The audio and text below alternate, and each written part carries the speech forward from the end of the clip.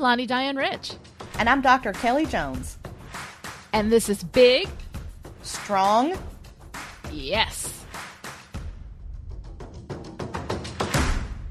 Welcome to Big Strong Yes, the show where we share our journey of reading 3 books that are inspiring us to embrace courage, creativity, and the call to adventure. Rising Strong by Dr. Brené Brown, Big Magic by Elizabeth Gilbert, and Year of Yes by Shonda Rhimes. Today's reading is Year of Yes, Chapter 9, Yes to Joining the Club, and Chapter 10, Yes, Thank You. We're taking next week off, but we'll be back on February 7th with Year of Yes, A Note About Time, Yes to More Year of Yes, Chapter 11, Yes to No, Yes to Difficult Conversations, and Chapter 12, Yes to People. Go to chipperish.com and search Big Strong Yes Schedule to find all the information about what we're reading and when. Yeah, those are short little things. Yeah. So they all add up together. It sounds like a lot, but it's not much more than what we've been doing in an average week anyway. So speaking of an average week, you want to tell me about your homework? I think I no longer believe in an average week. I think Big Strong Yes has kind of killed any idea of average that I've ever had for any week. And I made a joke last week about you giving me easy homework, and so you decided to level up and torture me with homework this week. So thanks. That was awesome. Oh, you're welcome. You're welcome. So my damn homework was to find 3 pictures of myself that I liked and find something in each of them to appreciate. And you can hear the eye roll on this side of the microphone. But I did my damn homework. Damn it. Mm-hmm. I even posted the damn pictures to the damn Discord BSY homework forum. Because I'm an excellent student, that's why. And BSY accountability is good. Mm-hmm. But it was awesome because the BSY homework forum is amazing and I love it. Mm-hmm. And seeing all the gorgeous photos that folks are sharing just makes my heart soar. And when I posted the first one, people started posting theirs. Oh, yeah. It was crazy. And that was incredible. Yeah. It was just incredible. And man, the people in Discord, y'all are just, I got to quote a movie. Y'all are just money. You're so money and you don't even know it. Like, I love it. It's fantastic. So that was going fine. And then you got a hold of your trickster magic and got all drunk on power and started this new thing in Discord where we all have to say, "And I am beautiful," once an hour. Oh my God. Yeah, I got to be in my bonnet. We'll talk about that in just a little bit from my perspective. But from your perspective, it was just me being drunk with power. Drunk with power. Man, total notorious overlord. Because apparently, like any good spell, if you say it many times under a full moon, you can make it real or something. So I will say the words here in this damn homework report because I did the damn homework. So first, I found an old picture from many, many moons ago when I was 18, taken by the man I loved in a place I loved, reading poetry by a waterfall. I was being very snarky with him for taking my damn picture and telling him to put that camera down and come over here and kiss me right as he pressed the shutter. And so there's kind of a smirk on my face in the picture. But it was a good day for us, and it's a good memory, and it's a good picture. And I like my hair in that photo, and it reminds me that I really like my hair when it's really long. So I have good hair, even though it's gray now, and it gets wild. It's thick, and it's wavy, and it's soft. And I am beautiful. Very good. Ugh. All right, I took the second picture the day after you gave me this damn homework assignment, right after I got out of the shower with no makeup, barefaced, no filter. So this is me now, facing 40. Our next BSY episode comes out the day after my birthday, and those 40 years show on my face. Oh. But I like the shape of my mouth, and I have pretty eyelashes. And I am beautiful. Very good. When am I going to start like cringing and flinching after saying these words? It's awful. All right. The third picture was from November. It's a snapshot that a friend took at work when I was trying really hard not to laugh in a training class. Actually, because of a text that you sent me. Oh, was that me? Oh, yeah. I was cracking up. So everyone who knows me knows that it is impossible for me to school my face like especially if something makes me laugh. My facial expression gives it away. And so I like this picture because I remember how hard I was trying not to laugh. And I like knowing that I have a wicked sense of humor and that I laugh a lot. And I like the color of my eyes. So they change color depending on what I'm wearing, from light sky blue to bright blue to teal to navy and to gray. And I am beautiful. Very good. Yeah. You get a gold star, baby. All right. All the damn gold stars. So here's a question for you. And if the answer is no, I can just edit this part out. But remember you were saying that you went through Shonda's book and you saw all those pictures. And you said, if I have to put pictures in a memoir, then I'm never writing a memoir. Yes. Can we put these pictures up in the show notes? Well, I already put them in Discord. So why the hell not? Okay. Well, thank you very much. And just, so everybody out there knows that I didn't put her on the spot. I mean, I did, but we could have edited that out. If the answer was no, we could have edited that part out. So, okay. All right. Because consent, y'all. Because consent. Yes. Oh, my God. Sure. So in all three of those pictures, I'm not smiling.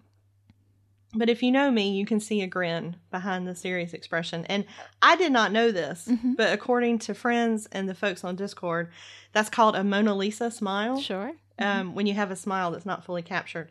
And, I had even seen the movie Mona Lisa Smile, but I didn't really understand that that's what it meant. Oh.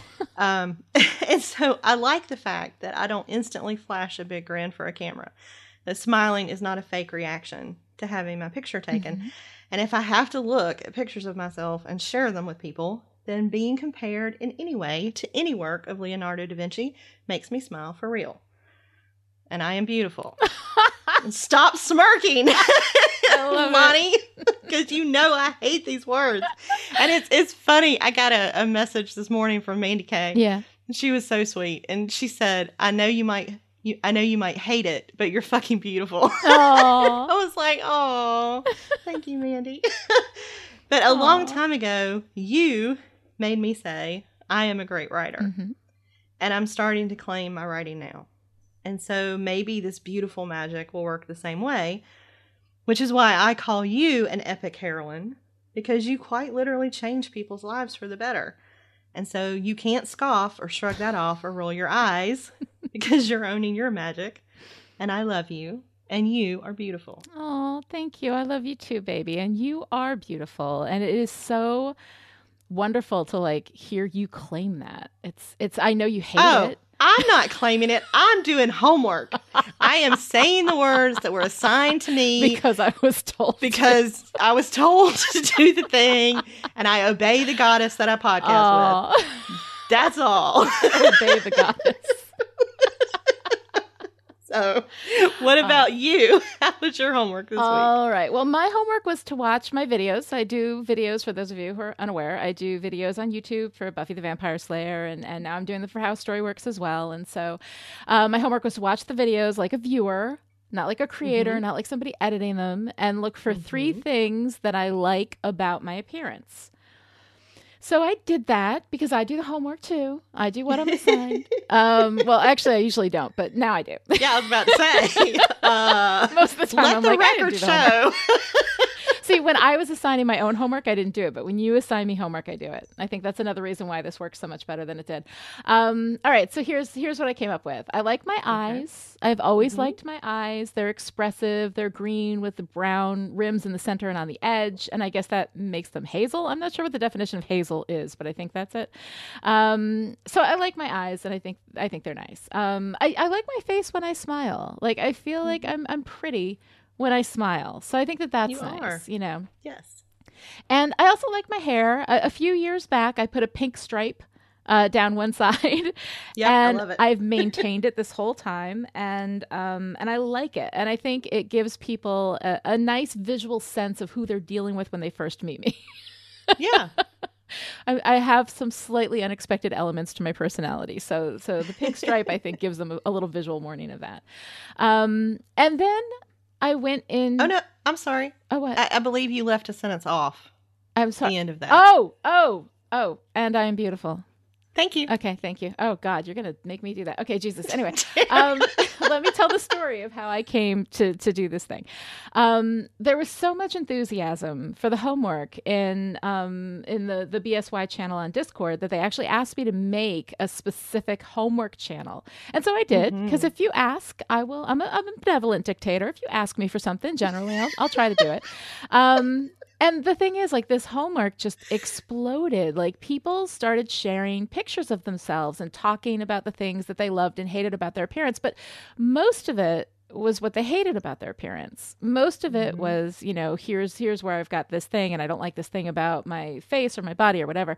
And there was a lot of self-criticism there, But I looked at these pictures, and with every single one, I thought, Jesus, she's beautiful, And that's not to use gendered language. We have men there too. And when they shared their pictures, I thought, Jesus, he's beautiful, But I hate the word they as a non-gendered noun. I know that's the appropriate noun to use, but I just don't like it. So when I use gendered language, it's only because of that. It's not because men are not a part of this, because they are, and they should be. So I just want to say, men, you are also beautiful.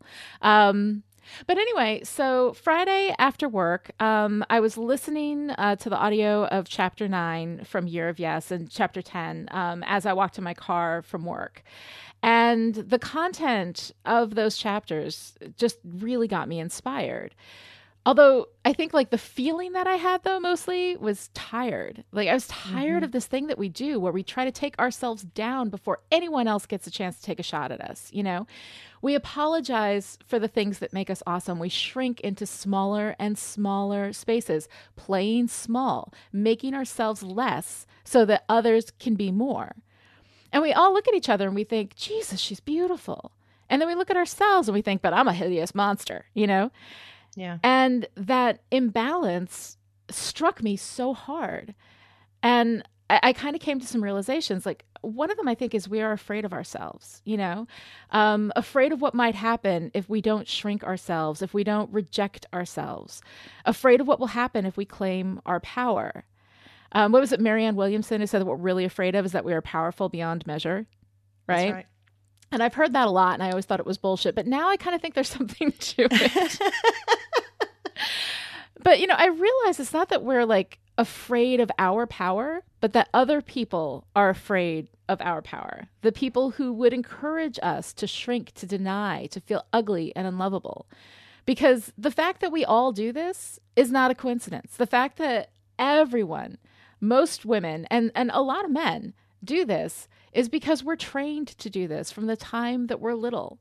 Those people are the ones with unearned entitlement, the ones who know that they can claim every inch that we shrink away from, and so they shrink us. And these are the people who get the space that we give up. And I had this sudden thought. I was like, well, fuck that. So Friday night, mad with the power I get from being the leader of this community, I went into the BSY homework channel and I said, new rule. Once an hour, everyone here has to add the words, and I am beautiful, to the end of what they say, whatever they're talking about, or we're going to say we can't hear you. Yeah. And thanks. Yes, exactly. So that happens. Yeah. People come in, they start talking about something, we're like, we can't hear you. And then they're like, and I am beautiful, and then they go on. But people don't have to be necessarily even talking about beauty or about these issues. They can be talking about anything. And they don't have to mean it. They just have to say it. And so suddenly we got the flood of wonderful, seemingly incongruent messages. I went grocery shopping and I bought cilantro, and I am beautiful. Yes. My kid said fuck when she stubbed her toe, and I am beautiful. And they're just, those aren't the actual messages. The actual messages are not mine to share. I'm just giving you a sense of the kinds of things that were going on in there. And what happened was it became this like very powerful thing. For every person who tagged "and I am beautiful" to the end of their posts, I felt a charge from it, like through my whole being. Every time I saw those words, I got this charge that was just saying, yes, this is it, And I said it, and I am beautiful. And I made Kelly say it. I made everyone say it, right? And so I would just come in there and hound people, just say it, and I am beautiful, and I am beautiful. And at first it was awkward and it was weird and people were uncomfortable. And then eventually they really got into it and it became this thing. And it's just the beginning. I mean, personal beauty is one of the things that we are denied from seeing in ourselves by people who would have us shrink away so that they can take up more space, right? And fuck that noise. I am beautiful, and so are you. And this is just where it starts. Beauty is not the only thing that we have to claim. This is just the beginning. And this is just where it starts. Mm-hmm. I love this. I got a bee in my bonnet. I got to tell you about this whole thing. You got to charge. And that is why there is no average week. That's right. On BSY. You never know what's going to happen here. You never know. That is why we call you the notorious Lonnie Diane Rex. Oh, right. All right. So let's go into our reflections from the past week. Last week, we had that big talk about body issues and et cetera. And I think that that's kind of leading into what we're doing this week. But what were your reflections? Well, one is I love seeing the fire come back to you. Oh. Like, it just lights me up, and it's wonderful, and it's fantastic. And I don't have words to express how happy it makes me. So all hail our notorious overlord who bosses us around and makes me say words. I'm a benevolent dictator. A benevolent dictator. Yeah. And I am feeling stronger, I think, for the first time in a long time. Because there's fire in me. Mm-hmm. And it's fierce and it's mine. And I don't care how many times I have to remind myself of this. Yeah. I'm going to keep reminding myself of this. But you can only douse a flame so many times without expecting the embers to die. And I have done that over and over and over again. But the fire is real. And I'm done trying to tame it. Done. I have cried enough. And anyone who loves me is going to have to love me like this. Oh, I love that. You know, and I've been rumbling with heartache and grief, and I think in some ways this may always be the case. Mm-hmm. But I can hold love and loss in my heart at the same time. And there's a big difference between heartbreak and being broken. Mm-hmm. And I'm strong enough to carry heartbreak, but the fire tells me that I am not broken. And I don't know if it's from the Aquarius season or a new moon or being drunk on some truly excellent poetry, but like I feel this fire again. And I'm stronger in flames than I'll ever be in tears. Stronger in storms than I'll ever be in quiet. And even when I'm rumbling and reckoning with heartache and fear and change and desire and creativity and badassery and love, I'm stronger dancing with the thunder than I am curled up on the ground. And so the arena be damned, I will stand. But I've learned that I don't have to stand alone. And having strong friends stand with me does not make me weak. And so I've always tried to learn from other people. And now I'm learning how to lean on others and not just lean on them, but lean into them and sharing myself in the process and being vulnerable enough to be open in the leaning. Because ideas of giving and receiving have always challenged me, and learning to not only accept, but to ask for fierce kindness when I need it, learning to receive love as deeply as I give it, turning to friends not only for empathy and support, but also for encouragement, strength, and insight and inspiration, has been an incredible lesson and one that has changed me. And I am better for this integrated understanding of love. Because the goal here is not some equilibrium between guilt and shame, or between never good enough and who do you think you are, or even between fear and desire. The goal here is joy, fierce happiness, courage, creativity, and the call to adventure. And I want to choose magic. But I'm just now beginning to understand what Brené Brown meant by brave and brokenhearted. And this requires a deeper and truer appreciation of myself, which requires a lens made of love instead of the broken lens that I usually use to look at myself. And for some reason, this was triggered by writing. Mm-hmm. So sharing that SFD last week was an incredibly difficult decision. When I was editing the show, I deleted it and added it back at least half a dozen times. Mm-hmm. But the idea of sharing vulnerability in real time tipped the scale in favor of leaving it in, unedited, word for word, true to the raw first draft. And so I'm really surprised and tickled pink that some folks liked it and liked my writing style. But that piece was written from a place of fear, not from a place of poetry. Mm-hmm. And I could not see any beauty in it at all until you showed the beauty in it to me. Oh. And so I think looking at pictures of myself, the lens I use to read my own writing also seems to be broken. Mm-hmm. And this is why we have to be mirrors for each other, so we can show those we love their own beauty when they can't see it for themselves. Because I know how to love someone else well, deeply, passionately, fiercely, or even quietly, but I don't know how to truly love myself. Because love is what I give, and not really what I believe I deserve to receive. And the broken lens is at its strongest here. Yeah. So after last week's BSY episode, also not an average week, Right. Our friend Joshua Unruh listened to our ideas of not being lovable, and he said, no, that's not how real love works. And he sent you and me a podcast episode by Pete Rollins. Yeah. And it was the sort of thing that I would normally resist because it was based in theology. And like being the heathen that I am, I expected it to leave me cold or make me really, really mad. I was braced for a sermon, Mm-hmm. but instead found this passionate discussion about love. So thank you, Unruh, for pushing me out of my comfort zone, because he's probably the only person that could have gotten me to listen to that. Sure. And while the discussion was theological, Rollins damn well defined his terms, and he wove epistemology with beautiful prose in a way that was really intriguing. And so I listened, and in listening, I learned some things. And there's an idea from that show that has stayed with me, and I mean like burrowed itself deeply into me and will not let me go. So Pete Rollins said, love is like light. When we are sitting with friends, we do not think about the light that surrounds us, but only of the friends that the light enables us to see. Love, in a very precise way, enables us to see. Love does not make itself visible, but rather makes others visible to us. Love does not exist, but calls others into existence. Love does not stand forth, but brings others forth. Love calls everything into existence. Wow. And I can't shake this idea, right? It's beautiful. Now that it's in my mind, and I just keep wondering, like, what am I calling into existence through love? What does it enable me to see, and how does it enable me to be seen? What is calling me, bringing me to life, igniting the fire, and what love am I open to receiving? Because if love calls everything into existence, can we call it down like the lightning by turning into it, by returning it, by making it, by understanding it as a force that is and not an object to have? I don't know. It's just lit my whole brain up. But here's the big idea. It seems to me that if love calls everything into existence, it means that we are, all of us, well and truly lovable. Mm-hmm.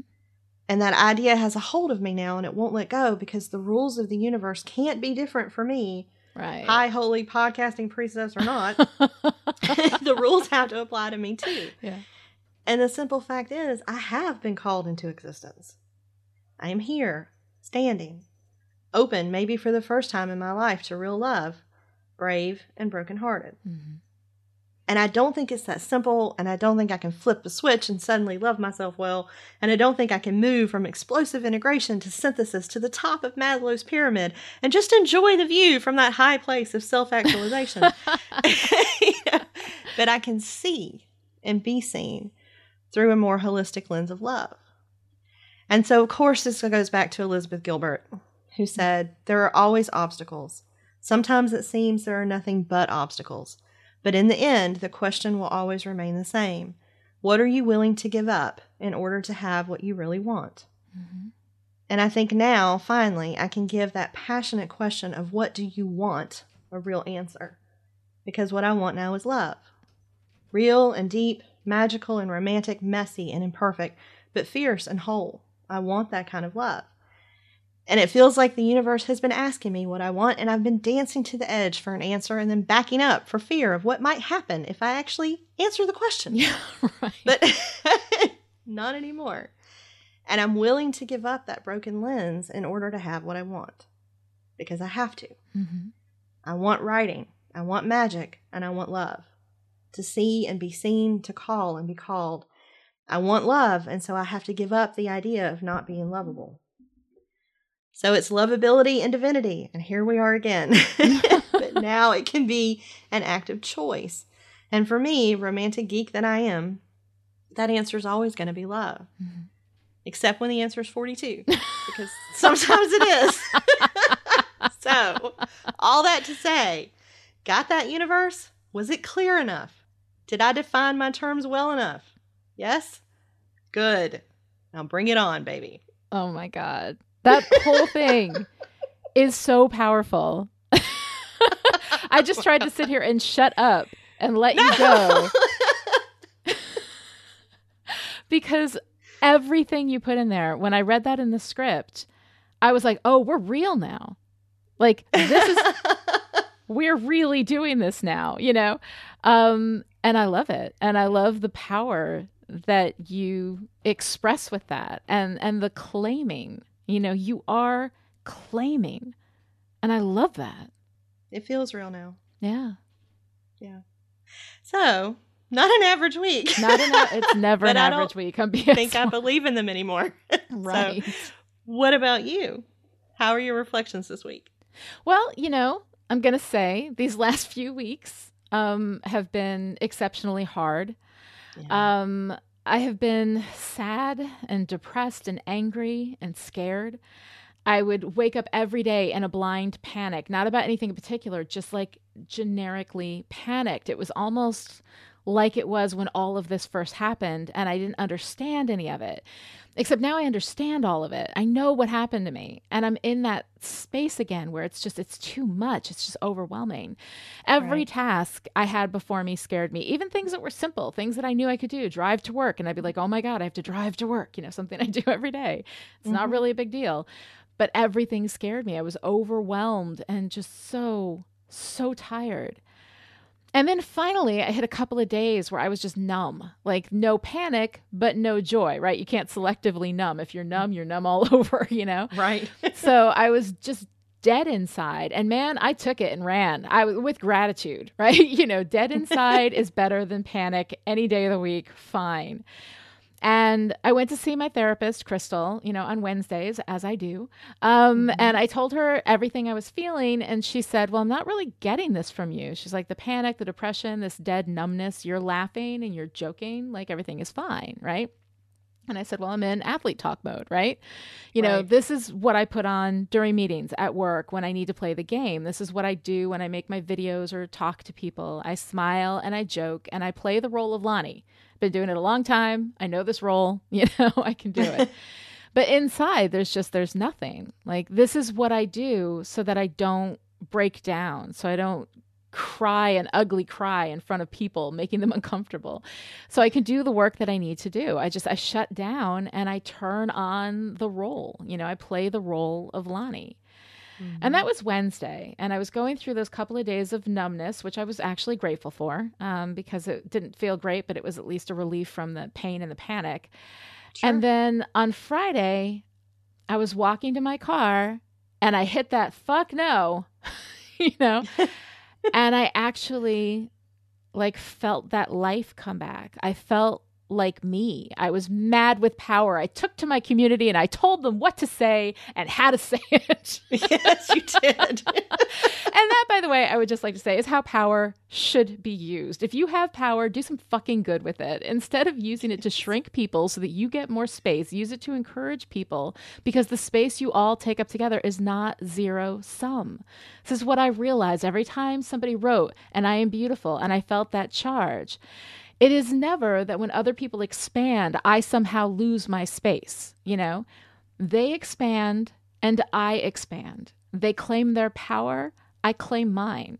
And what is happening in this community ever since is wild and it's beautiful and it's unexpected. And yet every moment I see it, I'm like, of course, this is how it should be. This is exactly what we're supposed to be doing, you know?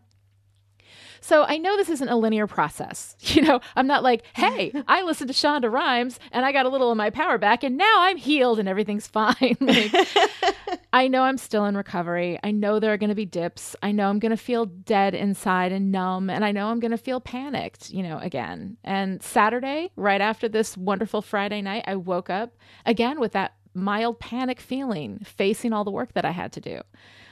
But, you know, I felt it. For a few hours, I was me again.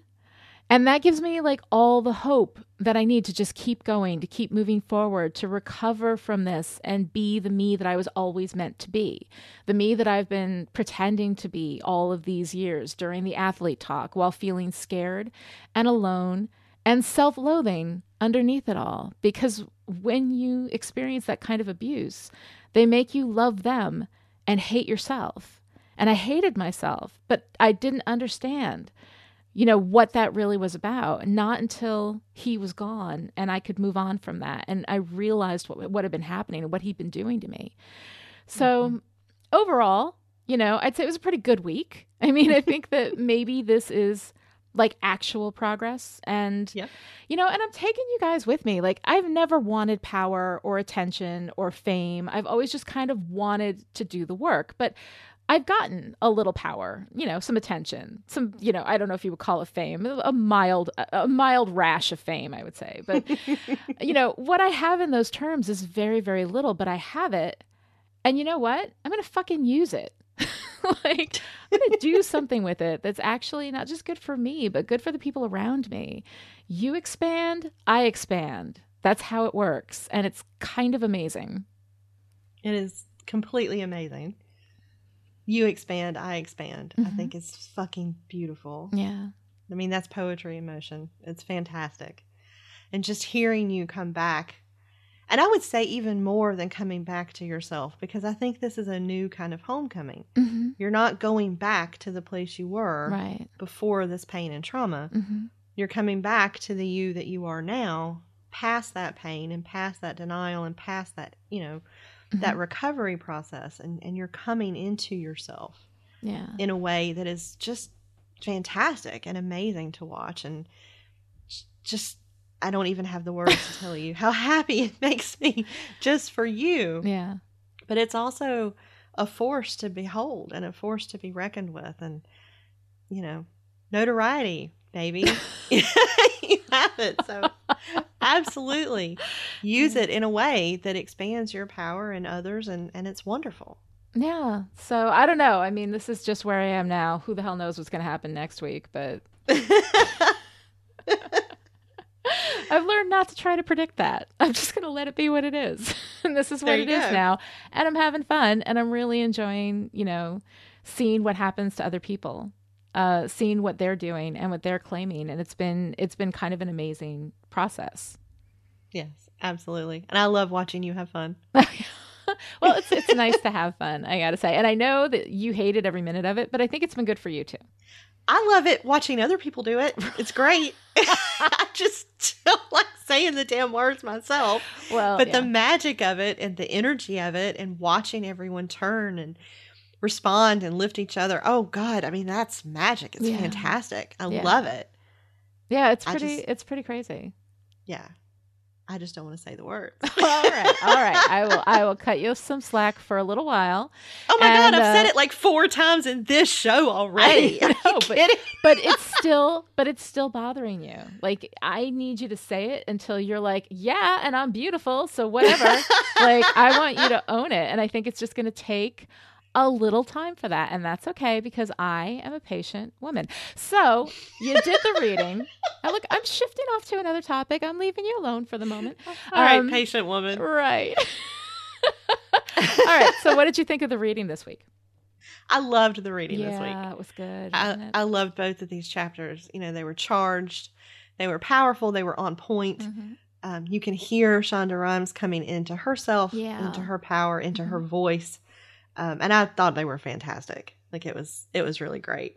So in chapter 9, the yes to joining the club, which was kind of a short chapter that was mostly her speech, which was fantastic. Yes. Like, I love that speech. Mm-hmm. And I was so glad that I had the paperback and the audiobook, because the audiobook has the recording of the speech itself. So we get to kind of hear her deliver that and then also read the words. And it was just fantastic. But before she got to the speech, when she was talking about kind of the award and who was invited, on page 167, she said, I am on the list, but I am not of the list. Mm-hmm.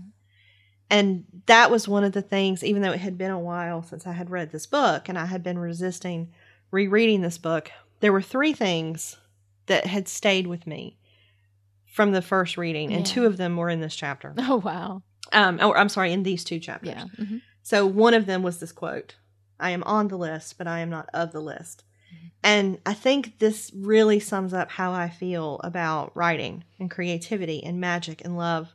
Like, I know these things deeply, and I can almost reach out my hand and touch them. And I can see them like heat maps alight in other people.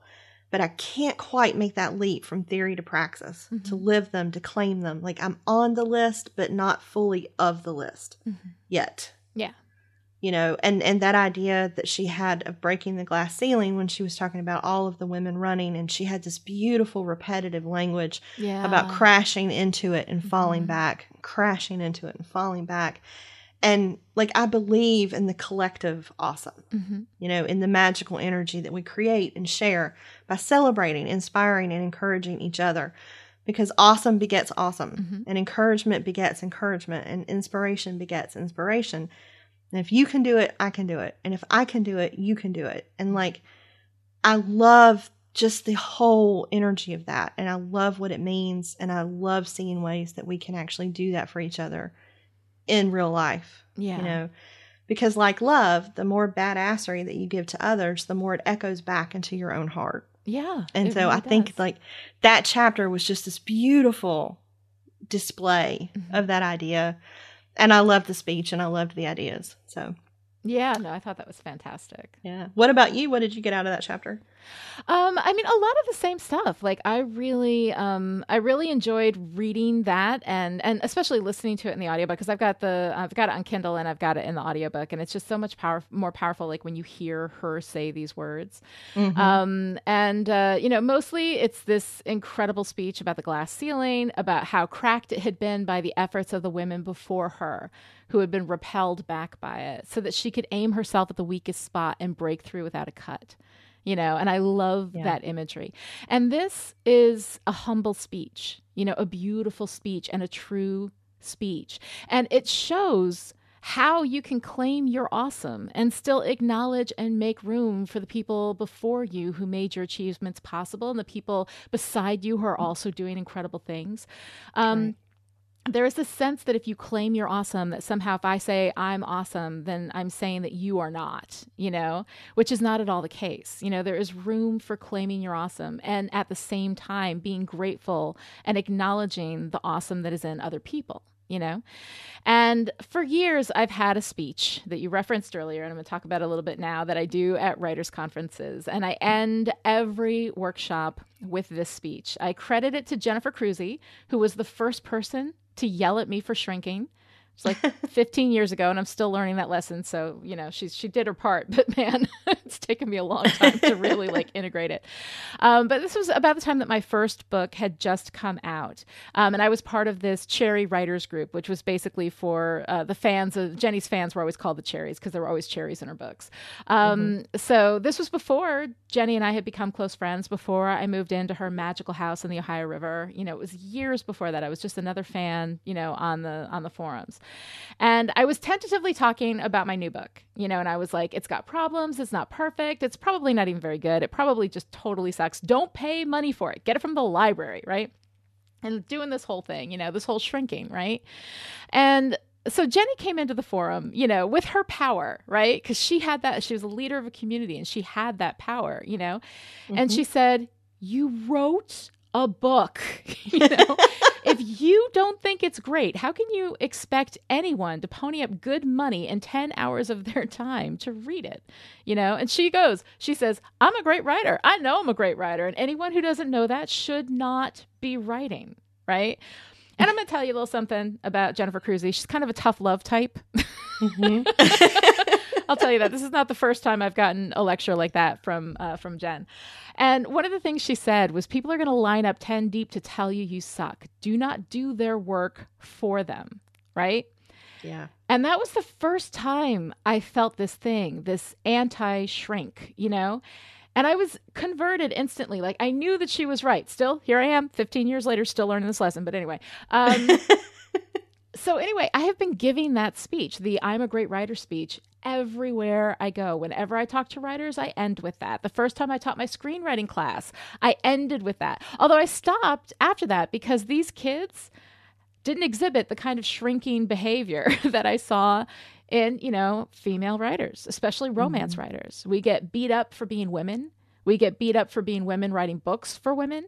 And we get told we suck all the time by people who have never read a word of our work, And after a while, we start to believe it and we start to shrink.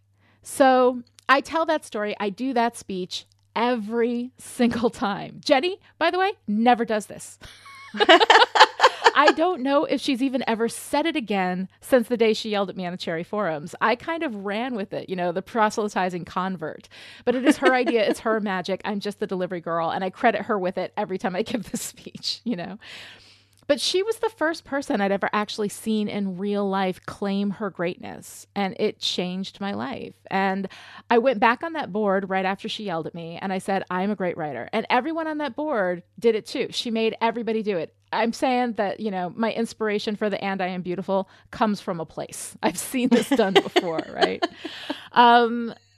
So all these people started saying, I'm a great writer, I am a great writer, and everyone expanded. Like I saw it, and it was, again, so long ago, and I'm still learning that lesson. And the thing is that you expand in the moment that you do it, but if you stop the practice, you start to shrink again. And that is the thing that, I think I've learned from all of this is that you can't say it once. You can't say it 5 times. You have to say it every goddamn day for the rest of your life. You have to claim it. And claiming you're awesome, like I said, takes nothing away from anyone else. My awesome takes nothing away from your awesome. Your awesome takes nothing away from mine. We expand each other when we do this. And I've been spreading that message for years with fervor. And yet I failed to see how important this is, that you do it every single day and that you do it loudly and you do it where people can hear you. Because my awesome makes your awesome greater. It's not just that my awesome doesn't take anything away from you. My awesome makes your awesome greater. My claiming makes your claiming easier, and vice versa. When I see other people do it, I get stronger. It makes me bold. And that's what we need. We need boldness. No more shrinking. That shit stops today. Oh, I love this. And it makes me think of, you're awesome. Expanding someone else is awesome, and the joint magical power of that. Like the difference between someone playing a musical instrument by themselves. Yeah. And then the all-encompassing, world-shaking power that you get from an orchestra. Yeah. And that's what it is. Yeah. Yeah. It is. So it's the orchestra of awesome. Mm-hmm. And I think to be part of that and to not try to outplay the person beside you or not try to play too softly so the person on your other side can be heard. But this idea that you bring what you have with everything you have and you play, and then the people around you play, and then that music builds and it swells and it expands and it becomes this magical thing that you can be part of. And I think it's wonderful. Yeah. And it really is like that. And that's one of the things that, it wasn't just that me claiming my power doesn't take away from yours. It's that me claiming my power makes your power stronger, and you claiming your power makes my power stronger. And all of us doing that together is an unbelievably powerful thing, which is why we've been told not to do it, which is why we've been trained not to do it, because there's so much power there. And we just have to claim it. You just have to pick it up. It's fantastic. All right. So what'd you think about the rest of the chapter? So chapter 10 is probably my favorite in the book. Mm-hmm. I love this so much. Good. I love this. There's a long quote on page 178, and it's a longer quote, but I still really wanted to include it because I think that this was a big idea if ever a big idea existed. Yes. And and so in this chapter, not only does she define her terms and really give us a framework for things, but she also shares vulnerability in real time, and you see her expand, like you see her come into this power, and I just love it. So on page 178, She said, the point of this whole Year of Yes project is to say yes to things that scare me, that challenge me. So in order to yes a problem, I have to find whatever it is inside the problem that challenges me or scares me or makes me just freak out. And then I have to say yes to that thing, which sounds like counterintuitive insanity. But I'm slowly coming to understand it's not insanity. I race into the wilderness and it's all darkness and thorny bushes and rocky uphill paths, and I'm spitting out swear words left and right, and then suddenly I break out into the clearing and find I'm standing on the mountaintop, air in my lungs, sunlight on my face. It's not insanity, it's just tough. Oh, man. Oh, That's good. I just love it. Because I am also learning to stand, and I want to stand like this. Yeah. Wind on my skin, moonlight on my face. Mm-hmm. Like, to show someone the path for badassery, this is how you break through. These are the steps. Yeah. Like, it's all about making things visible, right? You show your process. Mm-hmm. You show that in real time. You don't say, oh, I just did this and it happened. You break it down for people. You share the actual steps of the dance, and then other people can dance with you. And I love that. And then on page 181, you hear her start to make this claim. And I loved these words. Mm-hmm. And then I thought, I don't know that I could ever actually say this out loud. And so I'm quoting her so I get to say it. Okay. But I thought this would be damn good practice. So she said, I am not lucky. You know what I am? I'm smart. I'm talented. I take advantage of opportunities that come my way, and I work really, really hard. Don't call me lucky. Call me a badass. Mm-hmm. And I just wanted to stand up and cheer. Yes. Like, I love this so much. And so one of my professors in my PhD program, the one who yelled at me for wanting to do theater while I was also taking her class, because like she was a full-fledged card-carrying badass. And just left such an amazing impression on me. She was one of the first women I'd ever met who was unapologetically badass. Mm-hmm. And I mean, she would say things like, I mean, such a fierce intellectual. This woman wrote books and ran conferences and organized research studies and had a postdoc. And I mean, she was amazing. And she would take that and own it, but she would also like dress like a freaking badass, look gorgeous, and like own that stuff and stand at the front of the classroom, like just owning that space. And she was the person who taught me, if you have to go do something scary, like deliver a big speech or something where you need to feel your power, even if you have to dress conservatively, you wear the best, wildest, brightest, most gorgeous, sexy bra that you have underneath that suit, and that is how you rock it. And like, I always think of her in that, and I just love the whole idea.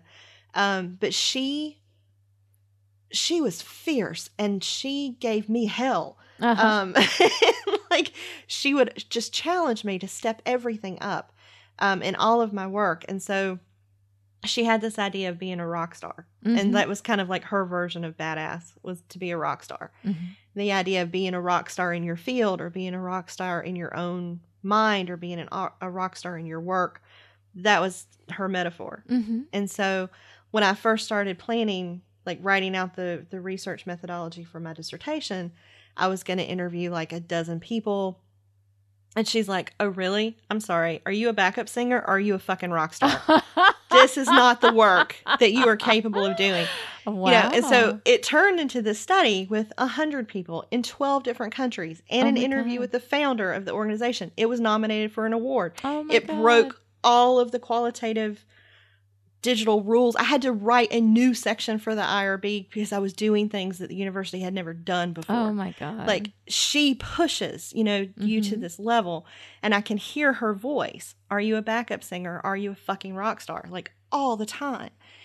And I want that, and I want to do that for other people too. But she was the first person that I really saw who owned it. I love that. And, she was just fantastic. And so she reminds me a lot of Wonder Woman. Oh, yeah? If Wonder Woman was like a 6-foot-tall, African-American, badass, intellectual academic, this would be Wonder Woman. Oh, my God. For me. And so when Shonda was talking about Wonder Woman, on page 194, she said, Wonder Woman does not fake it. Wonder Woman is a study in badassery. And I was like, oh, hell yes. Like, yes. Because the idea of fake it till you make it, Yeah. I have said yes to probably more times than I have said yes to authenticity. Yeah. You know, and I think this started young. So we moved around constantly when I was a kid.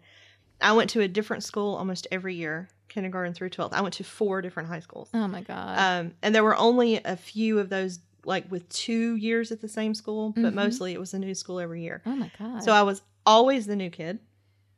I was always the weird kid. I was the one with the strange family and the serious face expression and like all the books in my backpack.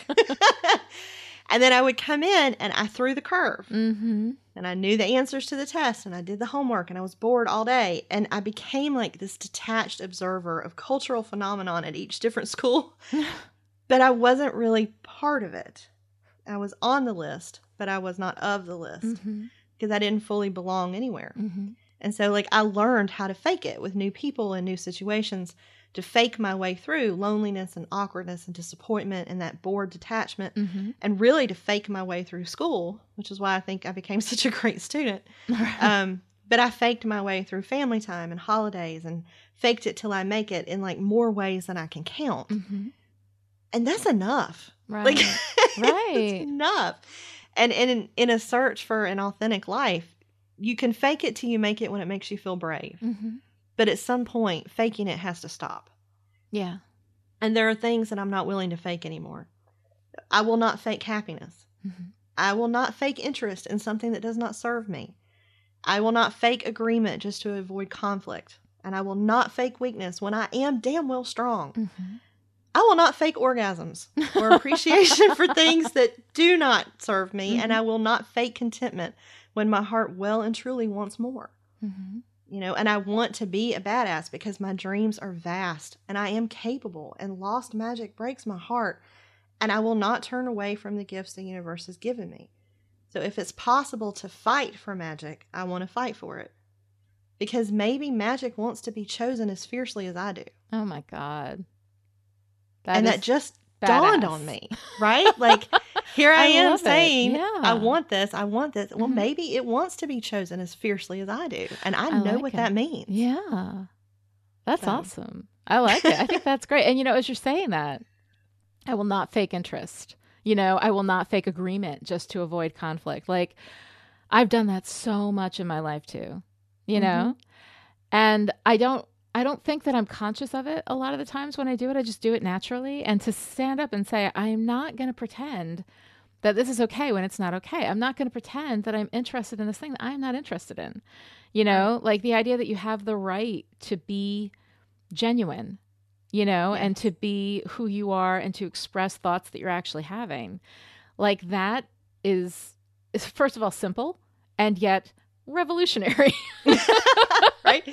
You have the right to authenticity. Exactly. You know, and that's it's just very cool. It's very powerful. You've got a lot of power running through what you're doing this week. I really like it. Well, I wrote it raw, and so it was really funny. I wrote this all out and left it because fighting insomnia that has been chasing me. And so I left it all in. I wrote this really late at night, which I think I was kind of in the zone, and then left it with every intention of coming in and deleting it all out the next day. Because but I got to it first. But you got to it first. And I think it's this idea of a vulnerability hangover. Like, I wake up in the morning and I'm not like laying beside a stranger in bed. I'm laying beside these words. And I like looking at the words going, how did we meet again? Like, how drunk was I? I know, like, what is your really? name? How did this happen? But it now I'm getting to the point that, like a friend of ours pointed out, the things that I think I should delete are really the most important things that I've written. I know. Because we always have this thing where you're like, I said this thing, maybe we should cut it. And I'm always like, no, you really should leave that in. I mean, I never forced you to. Like, if you want something cut, I'll cut it, you know? Yeah. But generally, like, the stuff that you're afraid of is this incredibly powerful, like, the work that you're doing here is so powerful. And I mean, just it's like going to a campfire and saying, maybe we should put the fire out. It's like, right? So usually when you Dousing say the that, flames. when Like- you ask me to cut something, I'm like, okay, I will if you want me to. But Right. But This is it's the that show. whole idea. I start a fire, I Right. step back, I think, holy God, I need to put it out. yeah, I have to stop doing that. no, because it's good. It's really, really good. Thank you. Yeah. So anyway, this was also the chapter that made me fall in love with Mhm. Shonda Rhimes when I Yeah. first read this book, and all those many moons ago, and then made you read it. But on page 195, she defined badassery and swagger Yeah, she did. in true dictionary definition style, with the parts of speech and everything. And It's a I'm like, woman after your heart. oh, right. Mhm. Confident, vulnerable, inspiring badass who defines her terms. Like, I would propose marriage if I thought I had a shot. Like, she is just keys to my heart, Yeah. right? It's Mhm. amazing.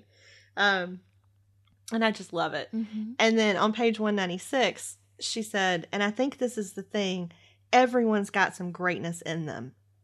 But in order to really mine it, you have to own it. You have to grab hold of it. You have to believe it. And then you have to make it true. Mhm. And I'm like, again, this is a framework with instructions Yes. that are specific. And oh my God, like, just, can you light me up any more than this? I don't think so. Yeah. If she had a fucking poem in this chapter, then it would lead to the full on intellectual orgasm. Like, you'd I be, mean, you'd it be was standing on her lawn with a boombox over your head. seriously, like, it's fantastic, and I just love it. And she has this balance of just straight on badassery with enough vulnerability to rock it. Yeah. And so you have this rhythm of her coming and going and stepping up Mhm. and stepping back, and it's so real. But then the last quote that I pulled was from page 200, Mhm. and I think this was where it got real for me. And she said, I'm trying to take up as much space as I need to take up, to not make myself smaller in order to make someone else feel better. I'm allowing myself to shamelessly and comfortably be the loudest voice in the room. I strive for badassery. Oh yeah. Ugh, if there was ever a life motto, Mhm. I strive for badassery. I want to do this, Yeah. and I have done this in moments. Like when we're talking about throwing out the words, I am a great teacher. Mm-hmm. Like, come and learn something from me and you'll see it. Yeah. I can own my space in a classroom. Outside of that space, though, I've been playing small. Like with the writing, with the work, with creativity, with joy, with love. I've been playing small. Mm-hmm. And I want to strive for badassery. I think it might be the secret hidden element in the quest for big magic. Mm-hmm. And so what I want to do, with permission of all academics out there, is add a level to Maslow's pyramid. So you have Maslow's hierarchy of needs, right? And Mhm. at the top is self-actualization. Yeah. And I want a new plane of awareness and appreciation so we can level up to badassery. I want Mhm. badassery to be at the top of that pyramid. I want to make that happen. Absolutely. Yes. Well, go ahead and Right? add it on. Eventually, people will just think that's the way it always was. And I think it should be like Chipperish Orange. It should We're be just gonna chipperish orange. put it at the top of the pyramid. And so, like, I can say that and I can Mhm. see that and I can feel powerful in the saying. Mm-hmm. But we have all this idea of claiming your power. And, like, you've told me I was powerful. And like, we have this idea. But how do I say yes to power when I'm not sure what it is? Mm-hmm. So, like, we've talked about this, and you've said, for me, it's empowerment and encouragement and expression.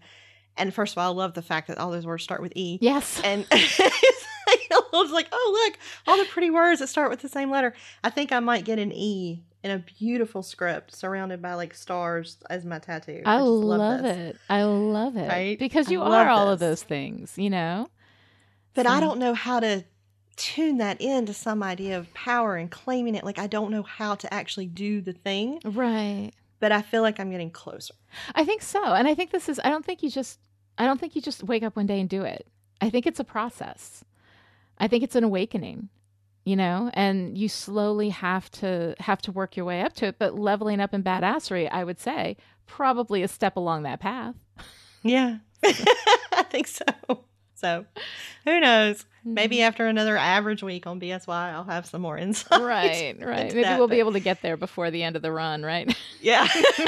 But I loved this chapter. So what about you? What did you get from this reading? Oh, God. I think that the yes, thank you chapter was the one that really lit me up. You know, I mean, I liked chapter 9, yes, to joining the club, you know, and staking her claim and saying, yes, I've done these things, you know. But the yes, thank you. You know, I think was probably the most powerful part of the book, the entire book for me, you know.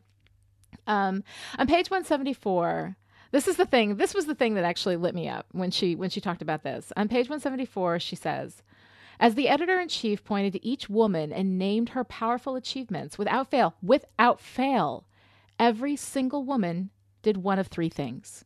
1, shook her head and looked away, waving off the words and ensuing applause as if to say, no, not really. Look, it's not as great as she's telling you. I maybe really was just mopping the floors and I tripped, I fell, accidentally typed up the whole script.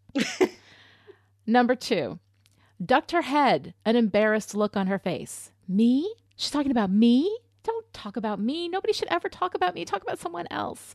If there were any kind of cheers when her name was called, she covered her face with her hands, almost as though she was trying to shield herself from a tragedy unfolding before her. 3, laughed. A mortified, embarrassed, stunned. I can't believe I'm even sitting at this table with all of these awesome people because what she is saying about me is the world's biggest lie. But they let me in the door anyway. Laugh. Everything about her says, wow, just wow. Yeah. Now that's a long quote. I think this chapter earns its long quotes. You know? I think so too. But it's really important. And this was the thing that lit me on fire as I walked to my car on Friday. This is what woke me up. Every woman, without fail. Mm-hmm. That is not an accident. That is not something that just happens by coincidence. That is cultural conditioning, and it needs to stop. All right. On page 194, she defined badassery in her wonderful dictionary definition style, which I loved. And we have badassery, 1, noun, the practice of knowing one's own accomplishments and gifts, accepting one's own accomplishments and gifts, and celebrating one's own accomplishments and gifts. 2, noun, the practice of living life with swagger. And then she goes on to define swagger. Swagger, noun or verb, a state of being that involves loving oneself, waking up like this, and not giving a crap what anyone else thinks about you. Term first coined by William Shakespeare. So, love. So, you know, Elizabeth Gilbert would anthropomorphize these ideas, right? You know, she would have like loneliness and depression followed her through Eat, Pray, Love. You know, she does this anthropomorphizing of genius and of fear in Big Magic. And here we have badassery and swagger. And this, you know, I don't have a devil on one shoulder and an angel on the other. I got badassery on one and swagger on the other. That's how I'm doing this. Right? I love that. Oh my God, that is fantastic. So let's go ahead and do this thing. We're going to do this thing. Let's do this thing. I am a great writer. I am beautiful. I built a media company that was hugely successful and then got destroyed by a very bad man. And I built another one that's even better. I was left with nothing. I got a job, I built a company, and I processed trauma. And I made a stable life for me and my kids. Right. I am in the unique position of having a lot of people. And I know this doesn't happen for everybody. And people think it would be great, but it's weird. I'm in the unique position of having a lot of people tell me like all the time how wonderful I am, you know. I get, honestly, more compliments than anyone ever really should, you know. And I choose to respond to anything that people say about me that is nice with this like, me? No, let's talk about someone else. And then I usually shift the spotlight onto someone else, you know. I'm afraid of saying, yeah, I'm pretty great. Because for one, deep down, I don't believe that could possibly be true. And 2, I'm afraid that someone will see me feeling good about myself and feel the need to slap me down because they always do. That's why every single woman responds that way. Because if you say, yeah, I'm pretty great, someone is going to smack you. Yes. That is not an accident. When I was 11, I had a group of friends in school that I'd been friends with since I was in kindergarten. These were friends that I didn't even think about, like, being my friends. It was just part of my life. Like, I had known them since before I could remember friends. Like, we just always been friends. And then we had a situation. We had to move, we were moving a mile down the street and then across the street. But I was in a new school district, so I was going to be leaving that school. And at that time, all of these friends suddenly turned on me. And my guess is now, looking back, that it was separation anxiety, right? Which is a common thing. When someone is leaving, you decide to hate them so that you won't miss them, right? Mm-hmm. But at the time, I didn't know that. These kids who had been my friends would call me up at home, send crank calls. They would tell me that I was stuck up and conceited, which are two words, along with selfish, used to control and shut women down. And they told me that I thought too much of myself. And trust me when I say, thinking too much of myself has never been a problem for me. I started shrinking the day my mother brought me home from the hospital. Every single day of my home life, I was told that I was nothing, that I was fat, that I was ugly. My brother hit me, physically abused me on the regular, and no one stopped him. No one said that wasn't okay. When my mother wasn't ignoring me, she was telling me that I was ugly. And I mean, she wasn't telling me that I was physically ugly. She never said I was pretty, but she never said I was physically ugly. She was telling me that I was ugly as a person, So I guarantee you, I never had a day where I thought too much of myself, But these kids, these friends of mine, told me that I thought too much of myself. And I internalized that. I believed that I was true. So here I was, somebody who thought I was nothing. And the people who were my friends, who I thought loved me, were telling me that I was less than nothing. And I believed them, So ever since, no matter what has happened for me, no matter what compliments I got, no matter what awards I won, no matter the reviews that I got that were excellent, no matter how thin I was at any of the times of my life when I was thin, no matter what I accomplished, I always said, no, don't look at me. It's not me. It's someone else. I have been afraid that if I claim my awesome, if I allow myself to believe for one moment that there's anything special about me, I'm going to get slapped for it, and slapped hard. And usually, traditionally, it's been by the people who claim to love me. Mm-hmm. And I will say, traditionally surrounded myself with people specifically because they will do that. They would tell me that I was awesome and wonderful when I was down. But if I started to get back up, if I started to feel good, if I started to believe that I was okay, they would slap. And it was basically that I was trying to get love from people who could not love me. If I could get love from people who couldn't love me, not unlike my mother. My therapist points this out all the time. It's not that I'm not seeing it. Like, I'm aware. All right. If I could get love from people who could not love me, then somehow that would finally prove that I was lovable, And that, I will say, has been a failed experiment. Those relationships have always ended in distance and disappointment and heartbreak because I have deeply loved people who were incapable of loving me back. But along the way, I also made actual good friendships, actual healthy friendships and relationships with people who were actually in my corner, people who actually loved me. And I always would say to them, no, there's nothing special about me. And they would say, shut up, you're awesome. And I would not believe them because they actually loved me, so their opinions didn't count. And that was my mistake. Their opinions count most because they love me. Right. The people who truly love you are the people who see everything in you and still see the beauty and the value there. And that's what you should believe, Yes. So now I'm going to share. Oh God, this is awful. Okay. So now I'm going to share. I put it in the script. I'm going to do it. So now I'm going to share a deep, dark secret that fucking terrifies me to say out loud in public, where it can be quoted, where people can hear it and tell me not to get too full of myself.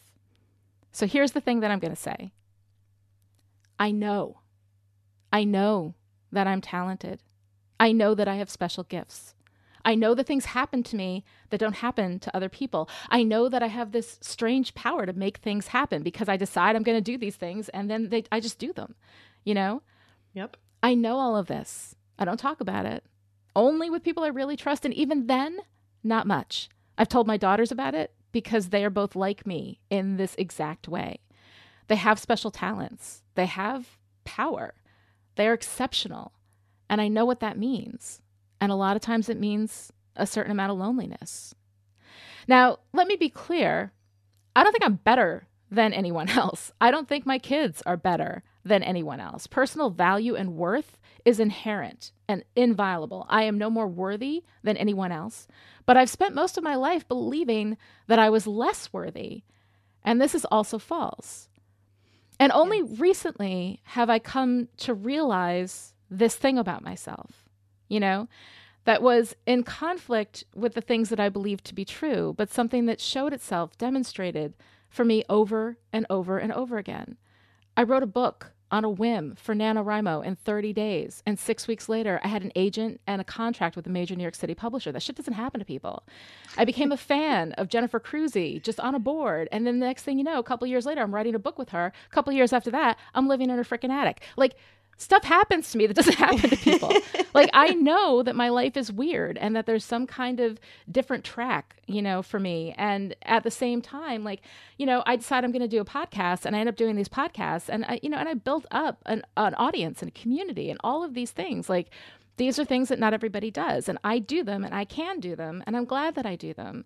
But having this understanding of myself as being inherently unworthy, inherently less, and yet these things happen to me has created such a cognitive dissonance within myself that once I started to realize this, that these things happen to me, that there is something that I am capable of, that I do have a power, it really has thrown me off, and I've been completely uncomfortable with it.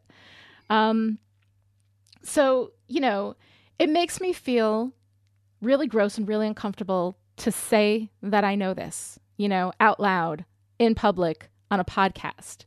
Because the first thought in my head, who the hell do you think you are? Right? It's either not good enough or who the hell do you think you are? And you flip from one to the other in a nanosecond. There's no air between them. There's no space between them. And the thing is, I know what I am. I know that I have power. I've built this company. I've built this community. It's filled with amazing people. And I know what you all are too. And this is the thing that Kelly fights with me on all the time. Because I see you. I see you clearly. I know what you are. I know what these people are, Your powers are different from mine, but they're there. And I see them. And I see powers in lots of people, different from mine, but still there, And I am a leader of a community of amazing people who are all out there saying, and I am beautiful once an hour. Because why? Because I said so. That's power. I know it. I claim it. And that is so fucking hard. You've no idea. I receive hero worship, not from everybody, from some people. There are enough. I've seen it. People have told me, I hero worship you. Those are actual words that I get in emails from people. I know they're out there, And the thing is that my first response is, no. You wouldn't believe what a horrible person. If you just got to know me better, you would realize what a miserable piece of shit I am, Oh my God. And the thing is that I don't want people to hero worship me. I don't need them to hero worship me. And I don't need the attention. I don't need people to tell me I'm amazing. I'm not going to believe you anyway. It's a waste of your time, But I need to tell me that I'm amazing. That is what I need. And I need other people to say to me that they are also amazing. And that is the key. That's what unlocked all of this for me. Not just saying, yeah, I'm great. I have power. These are things that I can do. But seeing other people do that and making it a safe space for me to do that as well. At the end of this podcast, after the music, you guys got to hang on after the end of the podcast. You're going to hear it.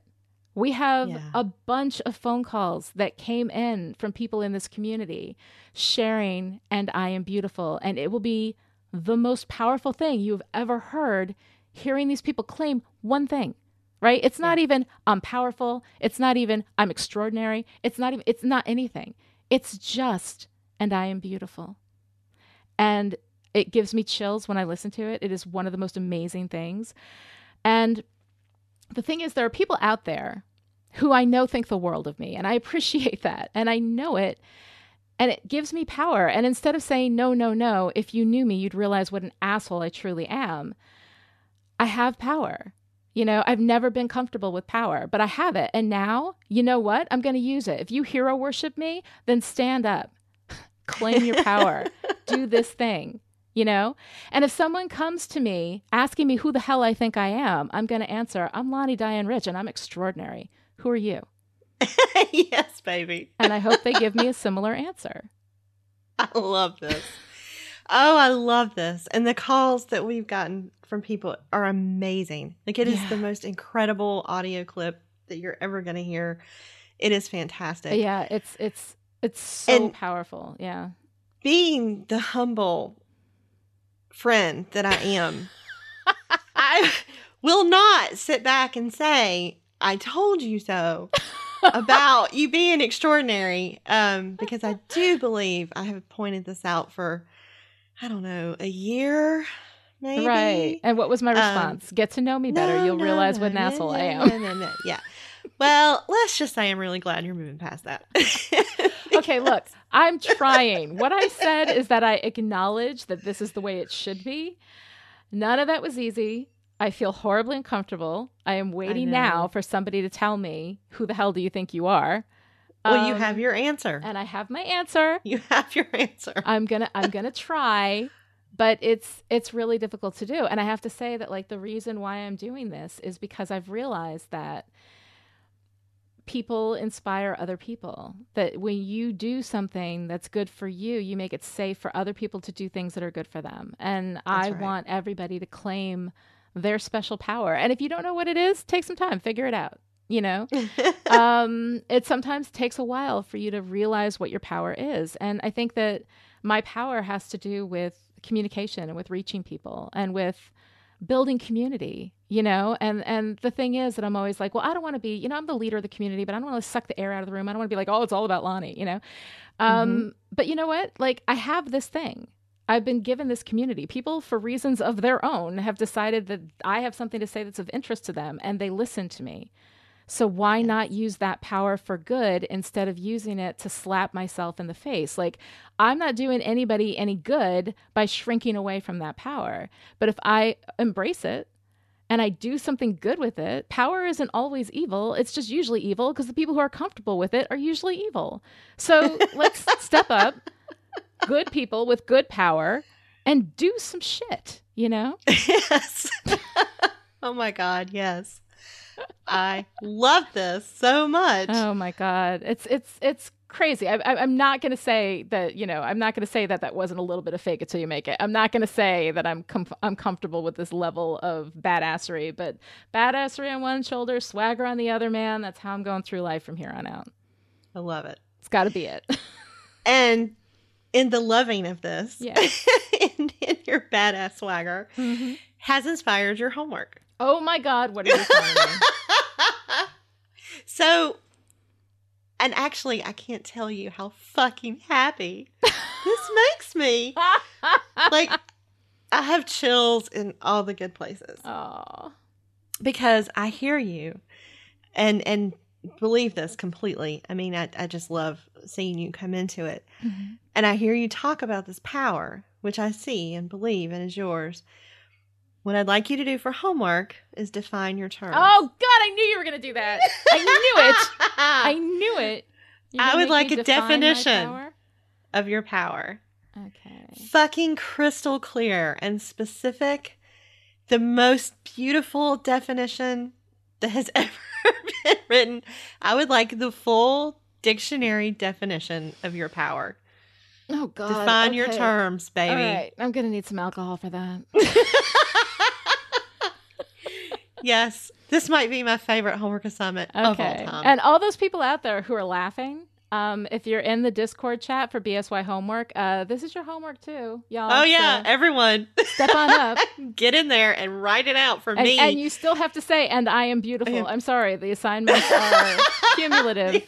Cumulative assignments. This. Exactly. Yes. So, because nothing is going to get me drunk on power faster and better than seeing people writing definitions of their own power. Seriously. No, right. Define your terms. Like, people are doing this Because I said so. Like that, Yes. that is crazy. I just go into a room and I say, hey, do this, and they do it. Like, I mean, Yes. I'm glad, I'm using my power for good, but still, it's a little bit weird. Yeah. Although I have to say, I come into a room and say, Lonnie, do your homework, and you do it. So I'm a That's fucking true. badass. No, you have power as well. You are a fucking badass. Absolutely. I love this so much.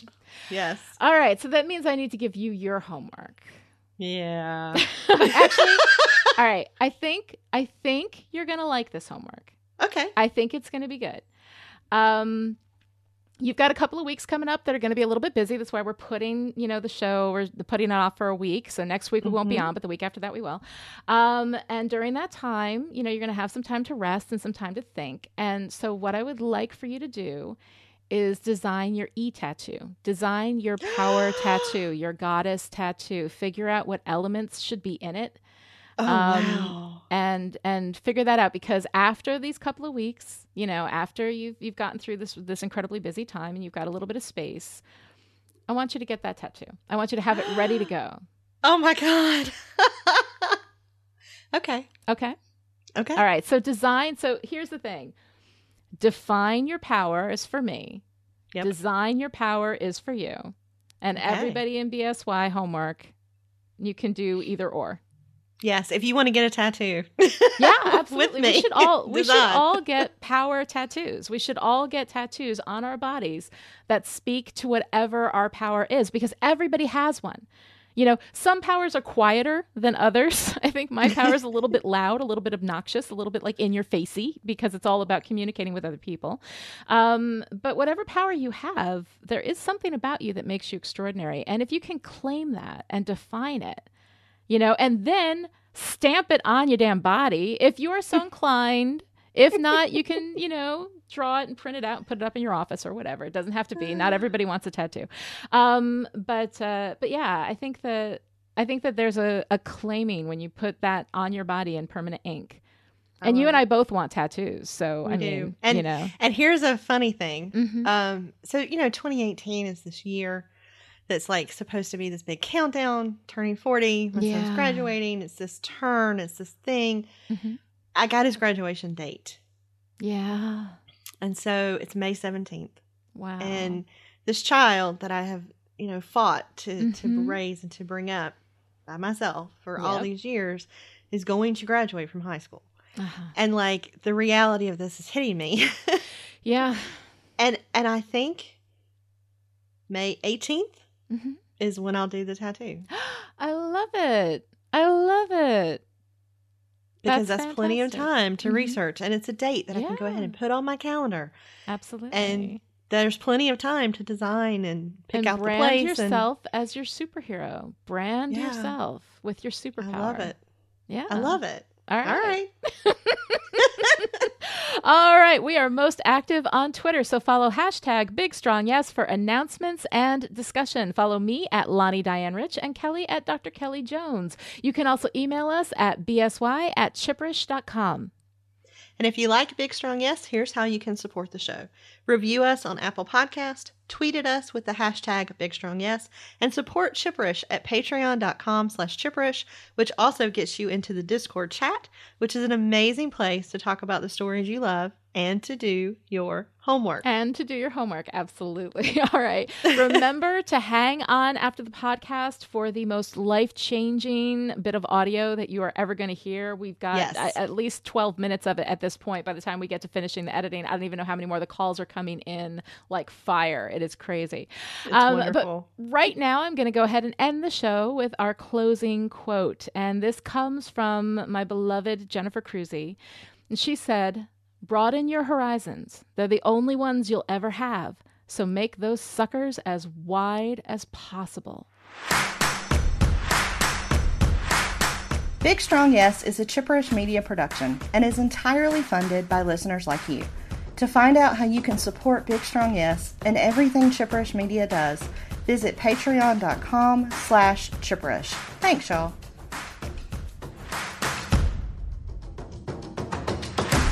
Hey, Lonnie and Kelly, who are beautiful. This is Anna, and I am beautiful. My anxiety made me hang up the first time, but for Lonnie and Dr. Kelly Jones, I am here to say I am Jonathan and I am beautiful. Thank you guys so much. This is Jazzy, and yeah, I'm beautiful. So, okay, there's that. Oh my gosh, this sounds like an answering machine from the 90s, which makes me think of Friends, and that gets me all like twisted emotionally because I'm not sure if I'm supposed to like this or not. But this is Brandon, and I'm calling with homework because, you know, Dr. Jones recommended that I do so. And I should give you fair warning. I've been drinking. But I should also give you fair warning that I don't actually listen to your podcast. I'm sorry, but most of the time that I listen to podcasts, I'm at work, and yours cuts a little deep, and I'm not quite willing to cry at work in my current position, mostly because there's a bunch of middle schoolers around, and I'm worried about how they're going to feel about that. Like, I don't want to put them in a situation where they start crying at school, because I may have cried at school once or twice, and I mean, it was painful. Let's be honest. No one needs that. So I've avoided your podcast, but I can't avoid your community and your Discord channel, and it's wonderful. And I browse through a lot of what goes on in there, and it's wonderful. It really is.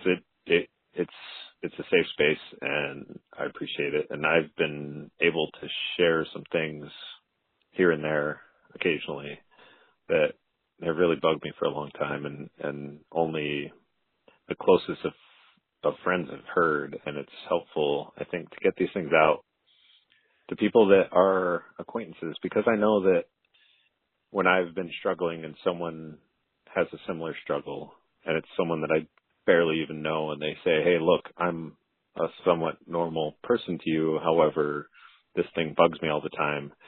It's a beautiful thing, and I embrace it, and I love it, and I appreciate it, and thank you so much. And so, yeah, homework. Hey, I feel beautiful tonight. I really do. I've thought a lot about my work demons and my family demons, and just some general demons that are out there. And I've really concentrated this evening on the homework of saying, hey, look, sometimes I fail miserably, but oftentimes it's when I'm struggling forward through the pressure that is on me, and I trip and fall because the pressure is too much. And that's okay, because like I'm going the right direction. And so thanks for pointing it out to me. And you guys are beautiful too. Hi, Lonnie and Kelly. This is Rachel, Rachel Amanda from the Discord chat. And I love the homework this week. I love seeing everybody's photos and hearing everybody's voices. So, I guess seeing everybody's voices saying that they are beautiful. So I wanted to call and say, my name is Rachel and I am beautiful. Have a great day. Bye. Hi, this is Robbie Rappo. I am a Chipperish supporter and I am beautiful. Hey, Lonnie and Kelly. This is Strangely Literal, and I am beautiful. Okay, I've been so inspired by everybody on Discord that I'm going to do a thing I hate, which is leaving my voice for other people to hear. You guys, you've all been so inspiring and so wonderful, and I am Stacy, and I am beautiful. Love y'all. So my mom was beautiful. She was Audrey Hepburn, Jackie Kennedy, Mary Tyler Moore, beautiful. Mary Tyler Moore, Laura Petrie, beautiful, but just more voluptuous, like Catherine Deneuve, voluptuous. And yet she was so kind and so not, I don't think, even aware of her beauty, but everybody else was. I mean, oh my gosh, everyone always would tell me, your mom, she's so beautiful, she's so kind. She was just so gracious, which was, of course, great to hear because I loved my mom. But I was always felt like I had to live up to this ideal of like beauty and grace and kindness. And I was a tomboy, and I didn't look anything like my mom. And, my dad would always tell me how beautiful my mom was, but I never heard how beautiful I was, or even pretty, or anything like that. So I grew up with this huge, huge complex about what I looked like. I knew I'd inherited my mom's body, so I had that much going for me. And but I had no conception of how I looked, and I didn't like having my picture taken, and nothing about how I looked I liked. And it took me years, and it still is not even a thing that I can process. But one day, not long ago, I was walking with my mom, and we both have white hair now. And somebody said, "Oh, you two are so beautiful. Obviously, you're mother and daughter. You look just alike." And that was when I was 59, and my mom was 83, and it took me, I guess I was 58. It took me till then to feel like, wow, okay, maybe we look alike, and maybe I look okay. So that's why I have such a hard time with it, because my mom, she was this ideal, and I adored her for it. I couldn't hate her for it. So I had to hate myself for not being her. Anyway, I don't know if you put names to this. This is Amy Houghton, and wow, I guess I'm beautiful. Thanks. Hey everybody, it's Brianna. I love Big Strong Yes. I love listening to Kelly and Lonnie, two amazing, brave, smart, badass women, support each other so fiercely and work through their stuff, and I'm delighted by their courage in sharing it with us. And what I really, really love, what makes it so damn special, is the fact that there's this community that's grown up around it, where we all get a chance to support one another so fiercely and try to work through our own stuff. So I'm loving it. I love talking to all of you and getting to know you all. And thanks, Dr. Jones. Thanks, Lonnie, Diane, Rich. And I am beautiful, and so are you. Hi, this is Catherine. I want to thank Lonnie and Kelly for being real and fearful, chipperish. There's a lot of people I run into who feel like they can't be real and they must be chipper. That's not for me. Just like the Velveteen Rabbit, I've lived enough and been loved enough that I am real and chipper. Real and chipper. And like the Velveteen Rabbit, I am beautiful. Beautiful. This is the Lady Sally. She may prefer privacy, so I'm not saying her name, but she knows who she is and who I am. I want to tell her I also miss the time when I was fresh and smooth, before my favorite kiddos made the big stretch happen. Yeah, it was a great time, but I do love getting those belly hugs that are just for me, and knowing I made life happen for those kiddos. We are in this together, and we are beautiful. Hello, this is Ishigami from the Discord chat.